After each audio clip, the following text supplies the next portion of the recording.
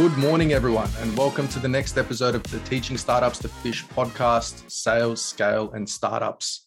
It's only been a couple of weeks since I shot and released the last episode, and I couldn't be more keen to dive in again, especially because of the guest we have on today. With me here is Will Bosma. Welcome, Will. Thanks, Malone. Good to be here. That is awesome. Awesome. And this isn't the first time we're talking, right? Like, I've been picking your brain for the past couple of years on everything that we need to know around scaling, hiring people, hiring for the right roles, and, you know, everything top to bottom. And I got a lot of value from those conversations, right? So I think a bunch of people are going to get as much, if not more value. So yeah, thanks again for actually agreeing to come on. Yeah, not at all, mate. And, look, I've enjoyed those discussions you and I have had over the last couple of years. And obviously, you know, being transparent, the involvement in Bindi Maps is something that's actually still very important in my life. So it's good. And just a bit of background as well. So the involvement in Bindi Maps. So Will is actually one of our investors that has gotten us through a lot of tough times, both financially and with his advice. So I just couldn't be more grateful to have you on. As a bit of a kickstart, let's just, I always like to give people a bit of a background. So just, you know, tell us, who's Will, what's your background, where'd you come from, and how did you get there? Okay. All right. So who am I?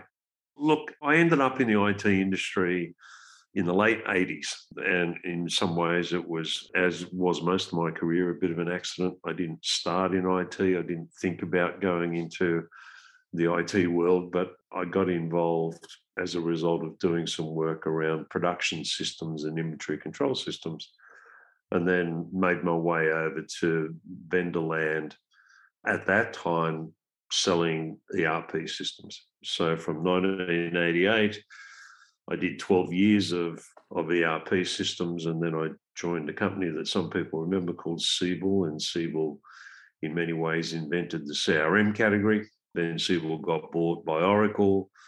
Then I left Oracle, did my own startup for a while, so I know how difficult it is.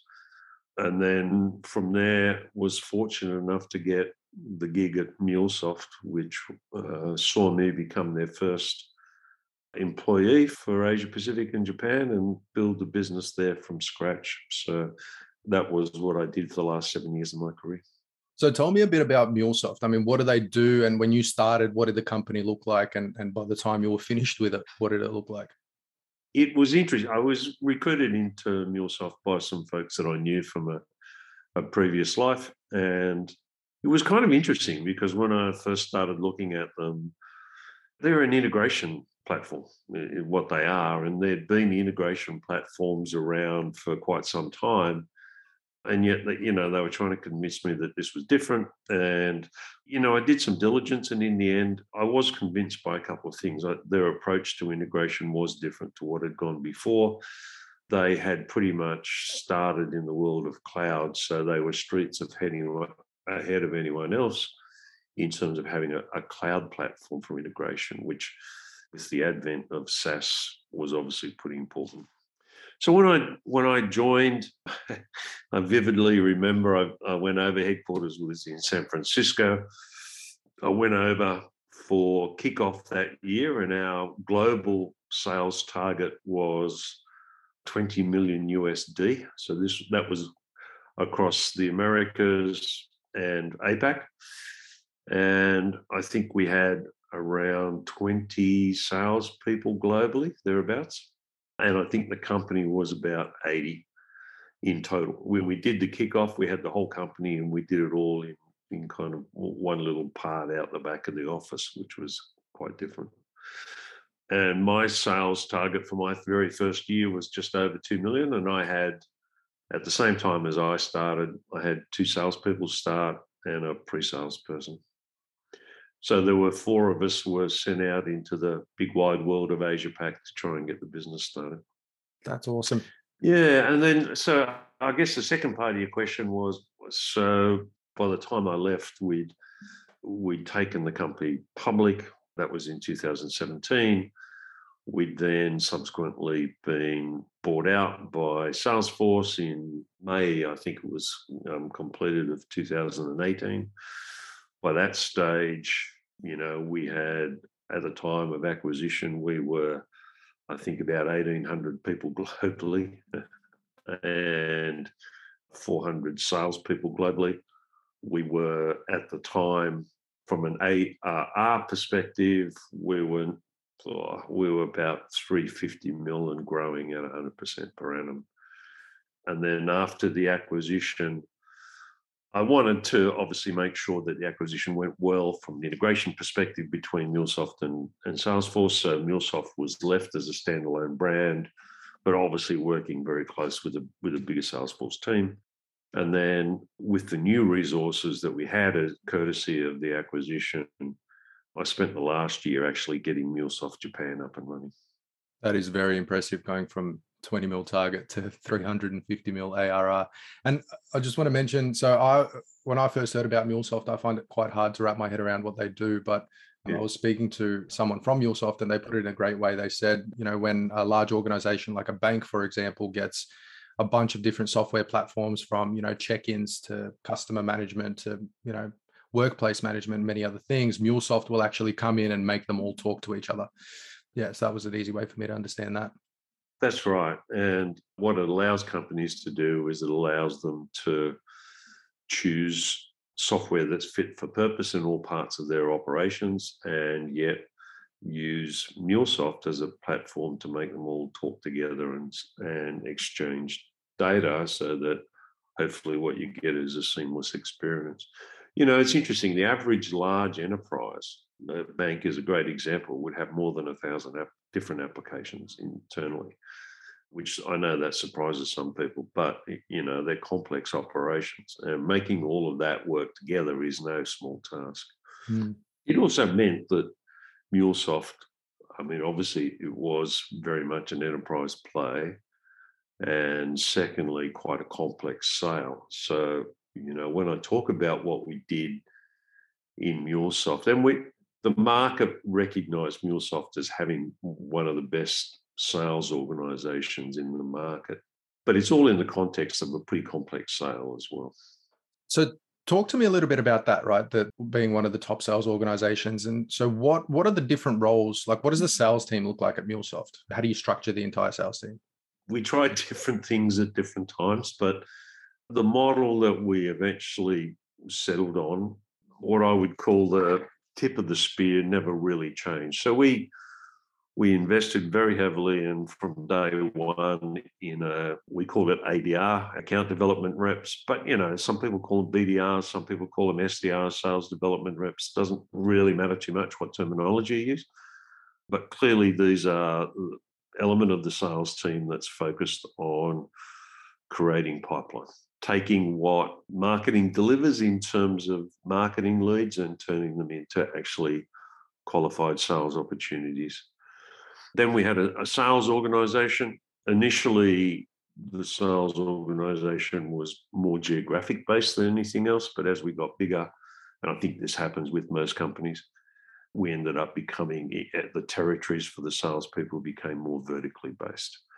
And MuleSoft really, as an application in its own right, or as a platform in its own right, wasn't particularly geared towards a specific vertical. But what you do find is that most industries have pretty unique nomenclature and jargon and acronyms and all sorts of things. And if you're, as a salesperson and an SDR, if you're able to intelligently speak to people about their industry and the industry issues and use terminology that they're used to, then I think that you're going to be a much more effective sales organization. So as we grew, we became more verticalized in terms of the way that we were structured. And then there's the third element of what I consider to be a sales organization, and that's customer success. And I say that because, today most software companies are software as a service, and as a result of that, you are constantly, every year, in fact, having to get customers to renew with you. And I think that places a different emphasis on actually generating results and being able to generate outcomes for the customer very quickly. We did try a couple of different iterations with customer success, Mladen. We, at one point, made them actually responsible for the renewals And we actually found that didn't work too well. We found that their role got compromised in some ways. They were torn between focusing on getting a renewal done and potentially expanding the customer's footprint versus generating outcomes for the customer. And then the customer themselves sometimes got a little conflicted about, well, who's responsible for the financial relationship? Is it my account executive or is it my customer success representative? So in the end, we went back and separated customer success out from the renewal process and just got them to focus on customer outcomes. So I noticed you said, ADRs going into account execs and then going into CS, but did you have anyone in particular that was focusing on account management, or was that the account executive's role to nurture those accounts and expand through and manage whatever they needed? The account exec was responsible for what we would call account management. So all aspects of the sales relationship with someone, both through the course of the sale process, but also then through ensuring that appropriate resources are applied to the account post the sale, and working with the customer success people to make sure that as we're coming up to renewal time, that the customer's in a good position, and also helping the customer and actively working with the customer to try and increase the footprint. Because, one of the things that you want to do as a software as a service business is you want to, from year to year, continue to increase the footprint inside a customer. Now, with MuleSoft, there's the way that the product was licensed. There were also lots of opportunities to expand usage. So as the business matured, in fact, we found that about 50% of the business came from add-on. So it was a very important part of what we did. Yeah, awesome. And you mentioned for the SaaS industry, I mean, we talked about that quite a bit. So can you tell me, in your opinion, why is SaaS different or special in comparison to other industries? I mean, if at all. Yeah, I think there are some significant difference between a model where you've got software as a service and a model where somebody's buying a perpetual license to software. And I think that one of the reasons why it has become very popular is because I actually think it's good for the customer. Because the vendor wants to renew the business year after year, they're much more focused, I think, on generating outcomes and results so that the customer will renew from year to year. I think it results in a much better and much closer relationship for the customer. I think that it also means that the whole sales process, including the renewal, is a lot more about adding value to the customer beyond the sale itself.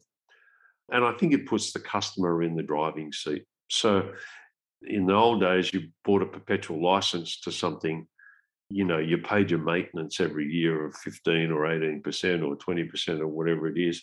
But in between all of that, you never really heard from the vendor very much. You were pretty much left to your own devices. And, the maintenance streams sort of gave you access to upgrades when they came along. Whereas in the software as a servicing, there's a lot more focus on iteration of the product and getting new product out there because you want people to renew every year, right? And so there's much more focus in terms of velocity. So I think it's a really good model for the customer, and, done well, then you can look forward to having a very lengthy relationship with that customer that sees your footprint increase over time. There are some other differences clearly when it comes to contracting, and some of the big differences that take customers a while to get their head around. If they've been used to perpetual license in the past, then things like limitations of liability and a whole host of contractual questions are quite different in software as a service world because you've got a much reduced exposure. You've got an exposure of whatever the term is, 12 months as opposed to forever. And from a sales perspective, if we're talking about SaaS companies or professional services companies, for example, should they be structuring their sales teams with that sort of predictable revenue model where you have your SDRs feeding into AEs to AMs to CS and so on? Or do you think that they should opt for more the full cycle sales type of salespeople? I think, honestly, I think the answer to that question depends a little bit on the complexity of what it is that you're selling. I think if you're selling relatively simple solution that perhaps doesn't require a lot of support in terms of the implementation and so on, then probably a simpler model, maybe with a ADR, SDR, BDR at the front and an account manager is what you need. And you may not even need customer success. I'm thinking about maybe an example like MYOB or something, a relatively straightforward financial package where there aren't too many different ways to implement it. Customers can get on and do it themselves. Or Xero might be another example of that. Mm-hmm. So I think it does depend a little bit on the complexity of the sale and the complexity of the solution, length of sales cycles, and a whole host of things like that. But I think if you're an enterprise class solution and you're trying to sell into medium to large enterprises, then I think that is probably the model that you should think about adopting. And you and I have had the discussion a couple of times. Account execs are not great prospectors.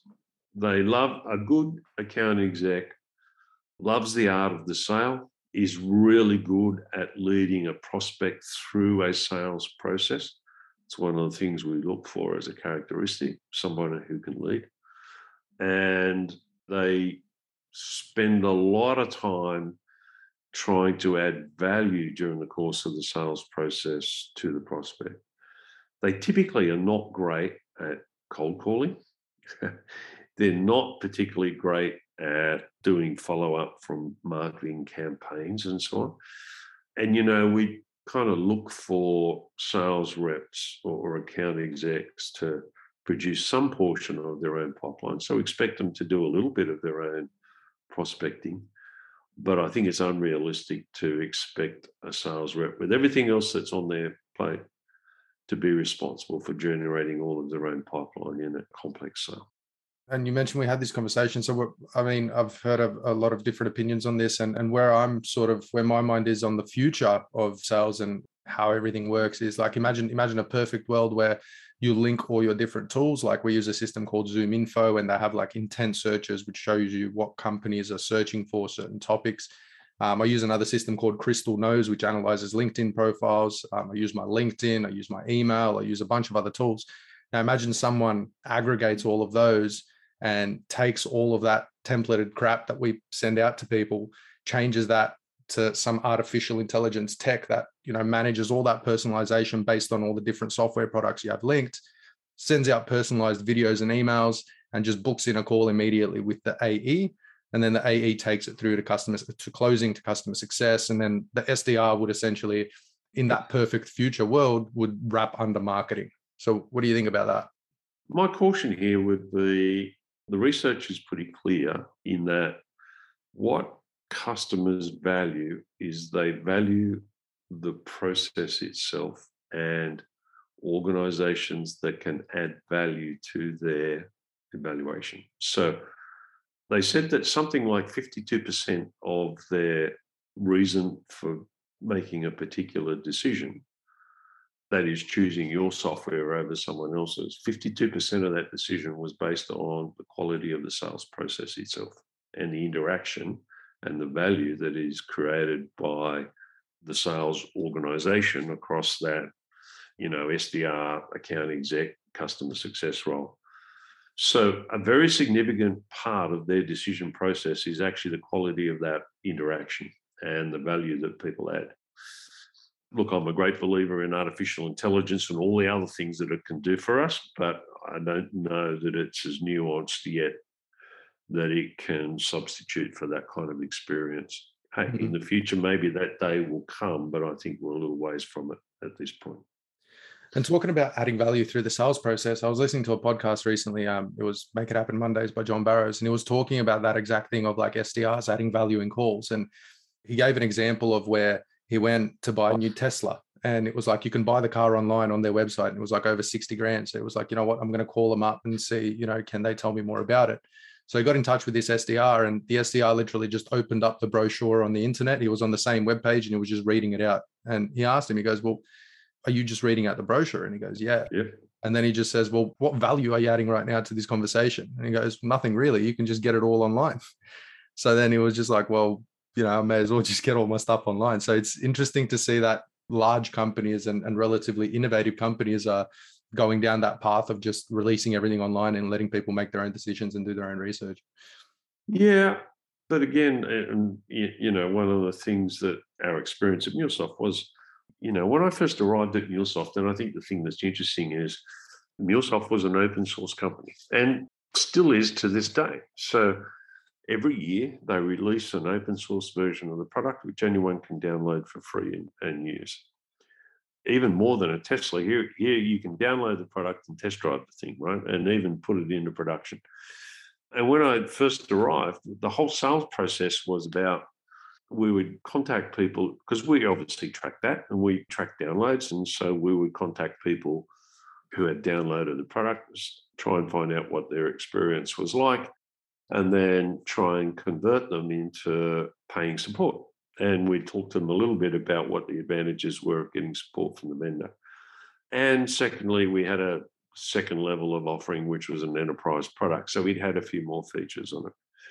That was a pretty simple sale process and generally resulted in about a 30 grand average sale.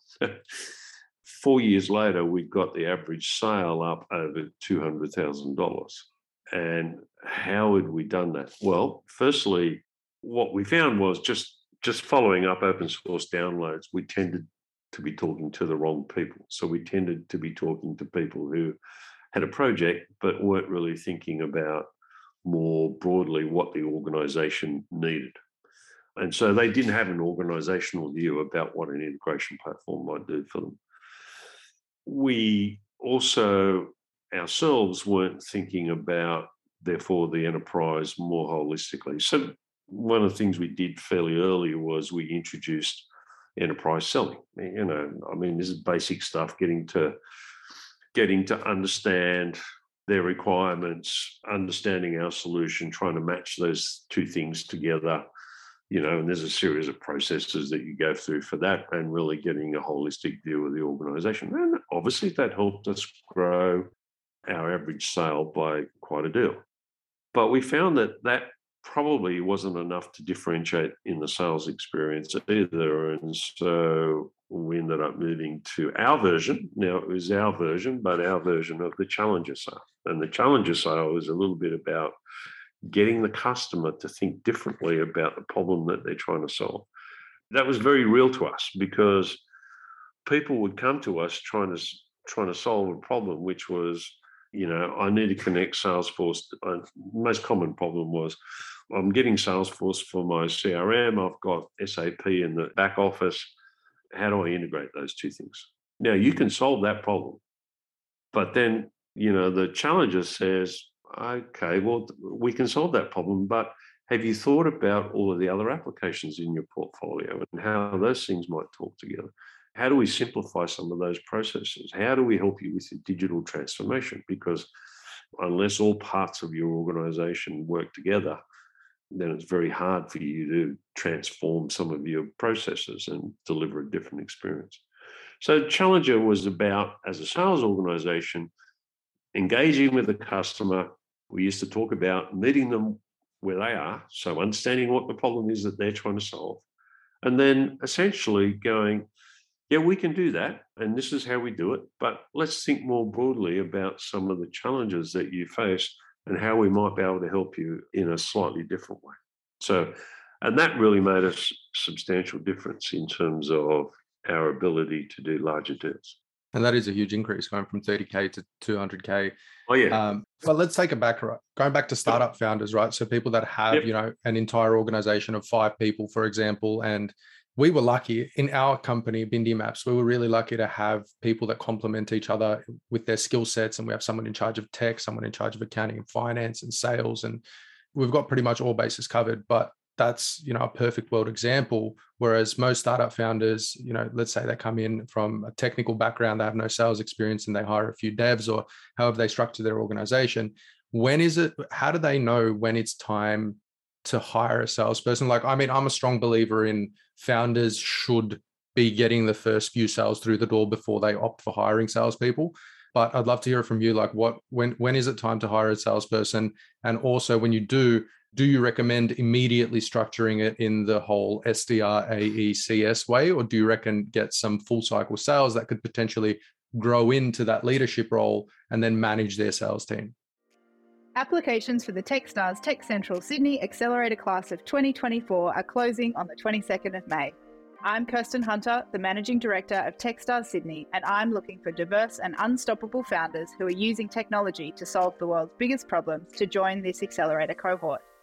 The 12 successful businesses will get access to our 13-week mentor-driven accelerator, $120,000 US investment, and access to the Techstars network for life.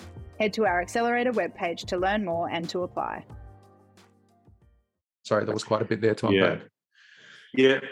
Look, I understand, a lot of this conversation so far has been about when MuleSoft was at scale. So, if I go back, obviously when you're a complete startup and there's only 3 or 4 of you in the organization, I think founders typically fall into 2 categories. One is there might be a founder who developed product, in which case they're probably not going to necessarily be very good at the sales process.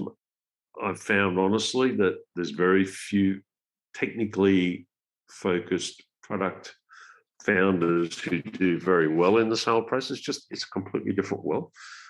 MuleSoft did, fortunately. In the founder there was a guy called Ross Mason, and Ross was both brilliant from a product perspective, but he was also very good in front of customers. However, it didn't take very long before he understood that was not, A, it's not scalable, and B, he needed to continue to focus on the product development. And so very quickly started to get in some salespeople. But, you have to, when you're first starting out, you've got to be very flexible. And sure, the founder will get the first couple in the door, no question. But then as soon as you start getting a bit of growth, then you've got to think almost from day one about how you're going to grow your sales organization, because you'll need to do it earlier than you always think. You will always need to do it earlier than you might have believed. And you'll need to, if you want to scale, and that's the issue, right? The question is, if you want to be a high growth organization, then you're going to have to learn to scale your sales organization very, very quickly. Because to my mind, a software company has really got 2 assets, the product and the people. And in terms of growing the business, then frankly, the most important thing is to grow your sales organization quickly enough to be able to generate the growth that you want. So if you're wanting to grow at 100% plus per annum, and a lot of startups do, then you've got to be thinking about, how do I double my sales organization every year? Now that's, when you start with 2 and you go to 4, that's not so bad. When you go from 4 to 8, 8 to 16, 16 to 32, doesn't take very long before this becomes a real problem. And how quickly you need to do it, how far ahead of time you need to do it, will depend on the length of your sales cycle a bit. And it will also depend on how long it takes salespeople to become effective in your world. So pretty quickly, from the earliest days, you'll need to grow out a sales organization. We can put it in perspective, Mladen, I guess, with some numbers.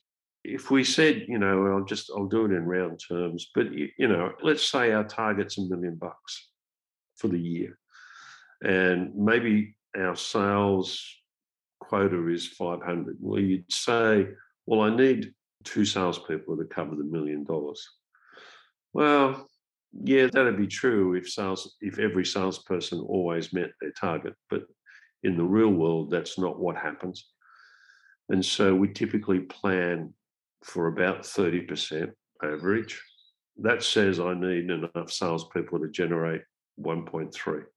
Okay, now maybe my average sales cycle is 6 months. Let's presume that the year starts on the 1st of January and my target's 1 million. Well, okay, that means that for me to start generating business on the 1st of January going forward, I need to have pipeline building from the 1st of July through the previous year, and I need 3 salespeople to try and generate $1 million, because maybe 2 of them are on board now, and maybe 1 comes in October, and they don't start being effective until partway through the year. Then the next year I want to do, and by the way, it takes it probably takes about 6 months for a salesperson to onboard and understand my solution and be able to pitch it correctly and competently go through a sales cycle from scratch. Okay, so then the following year, my target's going to be 2 million. Well, now I need 6 salespeople, and I need to make sure that I recruit 2 of them at least. So I should have 4 on board by the middle of the previous year and 2 coming on board during the second half of the year, getting ready for it. And you can see how very quickly you end up with this problem. But you absolutely have to grow your sales organization well ahead of time if you want to meet your targets during the course of the year. Mm-hmm. Because you've got sales cycle, but you've also got what I would call the effectiveness cycle. How long does it take that person to become effective in your business? And so then what's interesting is as you start to scale, the problem in some ways, it's always a recruiting problem. And we'll talk about, what you should look for in salespeople, but it's always a recruiting problem. And let me tell you, in a startup, and this was true for the entire 7 years that I was at MuleSoft, I spent at least 40% of my time interviewing. So that problem never goes away. And as a startup, get used to it. If you want to grow at scale, then that's what's going to happen. But what happens over time is that the focus also moves to enablement. How can I not only bring people on board, that's the recruiting issue, but secondly, how can I make them more effective more quickly? That's the enablement issue. And so you'll find that 3 or 4 years down the track, enablement becomes a real issue and something that you need to start to think about investing in its own right. I completely agree. I mean, recruitment is a huge issue. We've been lucky enough with our ramp and the way that we do the enablement side of things. So I think that's going pretty well. But on the recruitment side, especially not coming from a recruitment background, it was so hard for me just to figure out, who am I hiring? Why am I hiring them? And what do I hire them for? So if you can just break that down a little bit for me. So, what do you hire for when you're hiring salespeople? Yeah. So I guess the first rule of hiring salespeople, frankly, is that the best indicator of future success is past success. So, and sales is the beautiful profession that success is relatively easy to judge. Has the salesperson consistently made or exceeded their numbers? That's the first question. If they're not making their numbers, and during the course of the recruitment process, if they're very cagey about what their targets were and what their performance was against target and so on, then to me, that's an enormous red flag. Great salespeople can tell you what their sales results have been to the dollar, and they can tell you easily for the last 4 or 5 years what their performance has been against targets and so on. So the first thing you look for is, has this person been successful before? It doesn't have to be in your particular industry, your particular solution area. So, and particularly for Bindi Maps is a great example. There aren't many others. So you're hardly likely to be recruiting from competitors very much.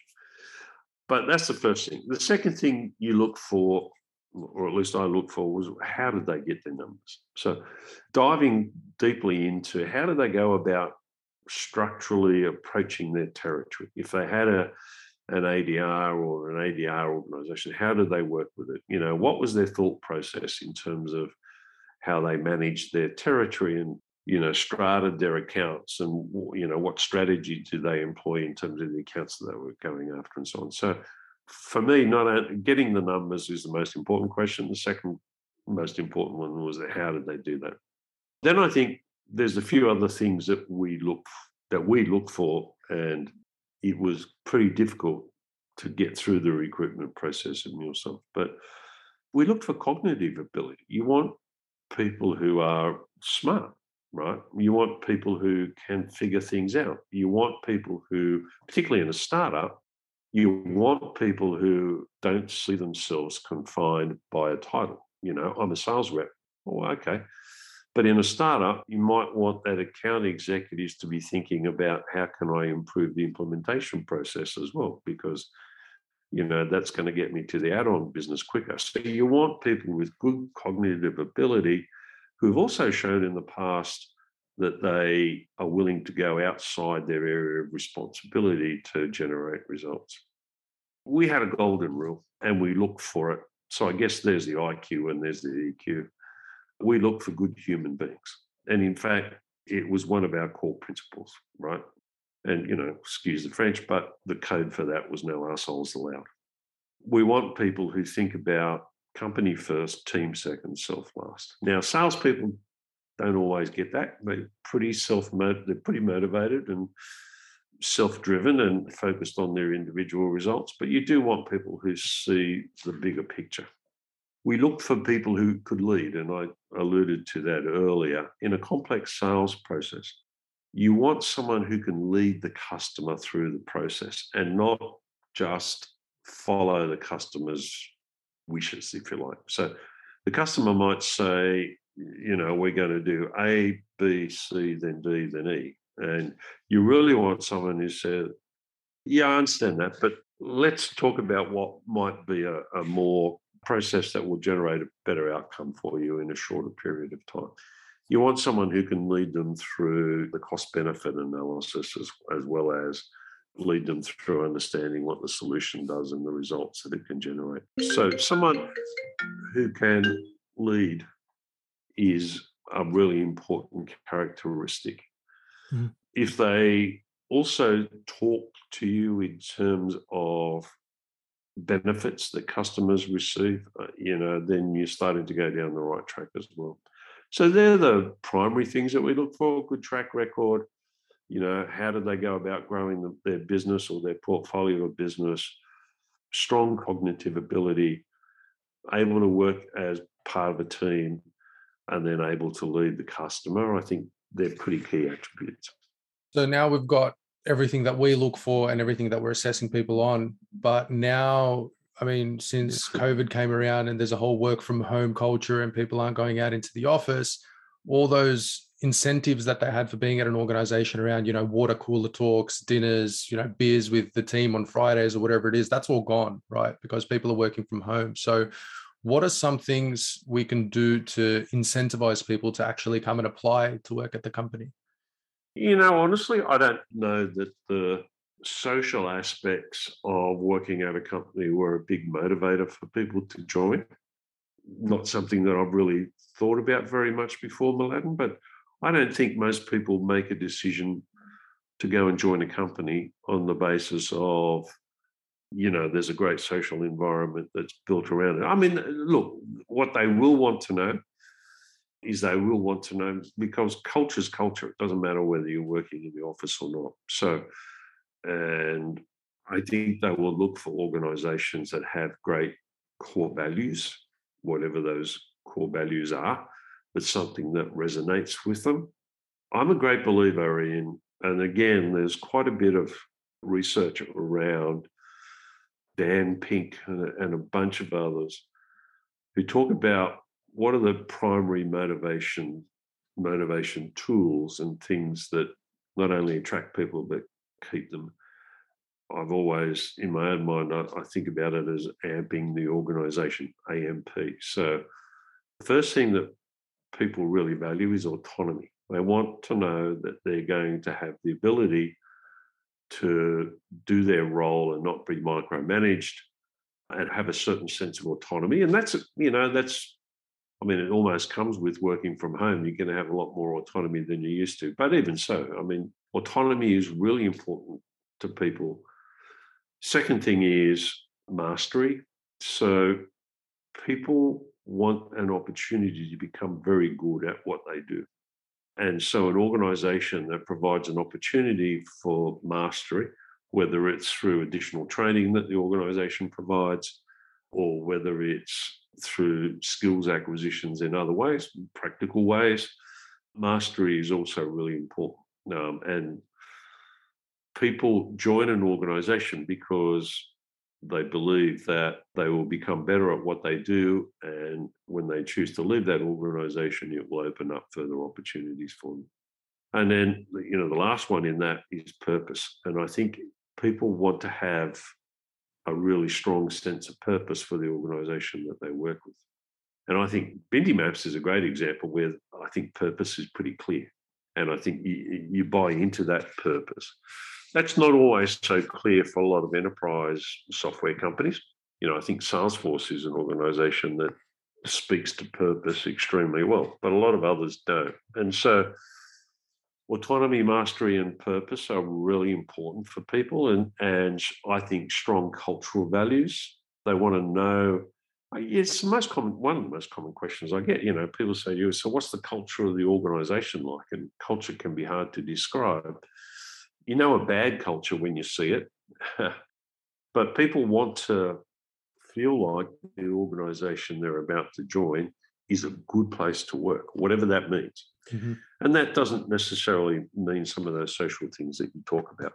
They also want to know, frankly, they will want to know about the leadership generally, and they will want to know kind of the leadership values and whether or not those leaders have got their back. And I think that's during the course of an interview process, I think that's something that's pretty important to explore. I've gotten that question a few times throughout interviews when I've been interviewing people, and I think that it reflects so well on the candidates when they turn around and they say, what sort of a culture do you have at your organization? And, what's the leadership like? Because to me, that just shows that they're not looking at help and skip through within 3 to 6 months, move to another role. They're actually looking for an organization that fits them as well, and where they can perform and tick off the entire AMP thing that you mentioned as well around autonomy and mastery and purpose, right? So any people going out for job interviews listening to this, please ask those questions. They're really important, not just for yourself, but for the organization. And now let's say we've got a bunch of salespeople coming in and culture is really important. And, when everyone's in the office, you have that collaboration, you've got those secondary conversations happening. And, how do you keep up with that sort of that training that comes along with just sitting next to someone and listening in on calls and those impromptu stand-ups that you have and things like that? So is there some ways that you can prepare ahead of time? Or, I'm not a big fan of, death by PowerPoint and documents where you just give someone something for 2 weeks and say, remember it. It's like, how do you stay on top of that? Yeah, that's like one of the hardest questions. And I really haven't. Yeah, I got to be honest. I mean, once we really started to focus on enablement at MuleSoft, we invested in a learning management platform and developed a whole bunch of content. And people, that content, I mean, it was honestly in many ways death by PowerPoint, but there were quizzes and all the good things that come with a learning management system. But even so, it's like it was still, I don't know, it's hard to sit down and watch that stuff. So personally, it's the way I learn. I think experiential learning is the best kind of learning. So do ride-alongs. I mean, you as a sales leader, for example, do ride-alongs with your team. Go out with them. Go out and observe them in front of customers and help them in their interactions with their customers. To me, that's like the best way to learn. I do think stand-ups are really important. There's no reason why you can't do those remotely. Do them without an agenda. Like one of the things I loved, and it's a bit harder these days in COVID, but my one-on-ones I tended to do as walking meetings, where you just went for a half an hour or an hour walk with somebody and talked along the way. Get out of the office, get away from the disruptions, leave the phone behind, getting some exercise, which I think is a great thing, but also you're actually, spending some focused time with that individual, not in an artificial sort of office, not artificial, but in a confined office setting. And I tended to find, it worked for me anyway, I tended to find that the conversation tended to be more free-flowing and broader ranging when you were doing other things at the same time. Look, it's really important.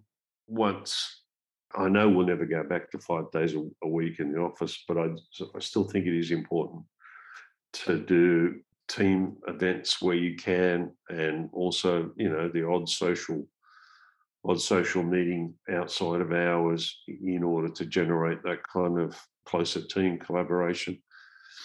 I think all of those things are important.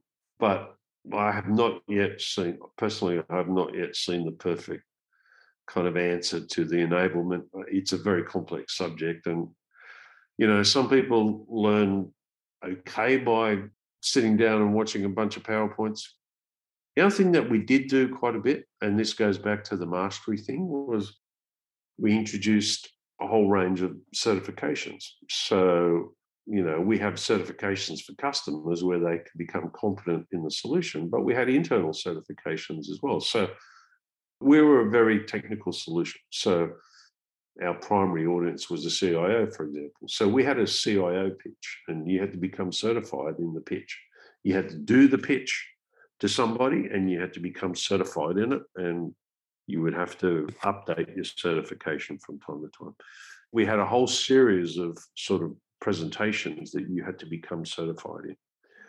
And I think having that sort of internal mastery program is also a good thing, and it gets people to practice, right? So in a hopefully in front of a constructive audience that's going to give them some good feedback. And so certification wasn't just done by whoever you reported to, it was maybe done by somebody else in another area. That's awesome. I mean, from a training perspective, not many organizations offer that. And it's also a thing of like, it's a matter of capability, right? Like, are you at that point where you can allocate resources to creating that type of training and actually staying on top of it, having a head of people and culture, for example? That would be the dream, right? Imagine not having to focus too much on training and building those materials and things like that, and having someone that takes care of that. I mean, I would love to have someone like that on board at Bindi Maps. But another thing that I heard about, sorry, you were going to say something? Oh, look, I was just going to say that, attendant to all that, you talked about people and culture. I mean, we did, as we grew, when you're growing quick, you still have challenges. There are different kinds of challenges, and mostly they're good challenges, but there are still significant set of challenges to be addressed. And rapid growth can be very difficult for some people to deal with. And so we did a lot of work on employee surveys and trying to understand what some of the challenges were and what the employees were feeling. And so we did that in a completely anonymized way. Very hard when you're very small to make it completely anonymized. And even like halfway through my tenure at MuleSoft, we had a lot of free-form questions, and I'd get we'd get a couple hundred different comments and responses. I could pretty much tell who the people were, because you just get so used to somebody's style and so on. You do have to provide some feedback mechanisms for people, because even in a small organization, growing rapidly can lead to some real challenges for people, and you need to understand what they are and where they're feeling sort of out of their depth or a little overwhelmed, because you really need to get on top of those things to help them out as quickly as you can. Will, I can sit here unpacking leadership and management with you for the next couple of hours now as well. But we're going to have to wrap things up here. I just want to give you this opportunity to let people know where they can find you. Socials, number, email, whatever you like to just share with the audience. Go for it. Yeah. Well, look, they can find me on LinkedIn. They can find me on Facebook and Insta. I am on those places. I should warn that there is someone else by the name of Will Bosma, but in fact, they work for MuleSoft as well, which was very confusing.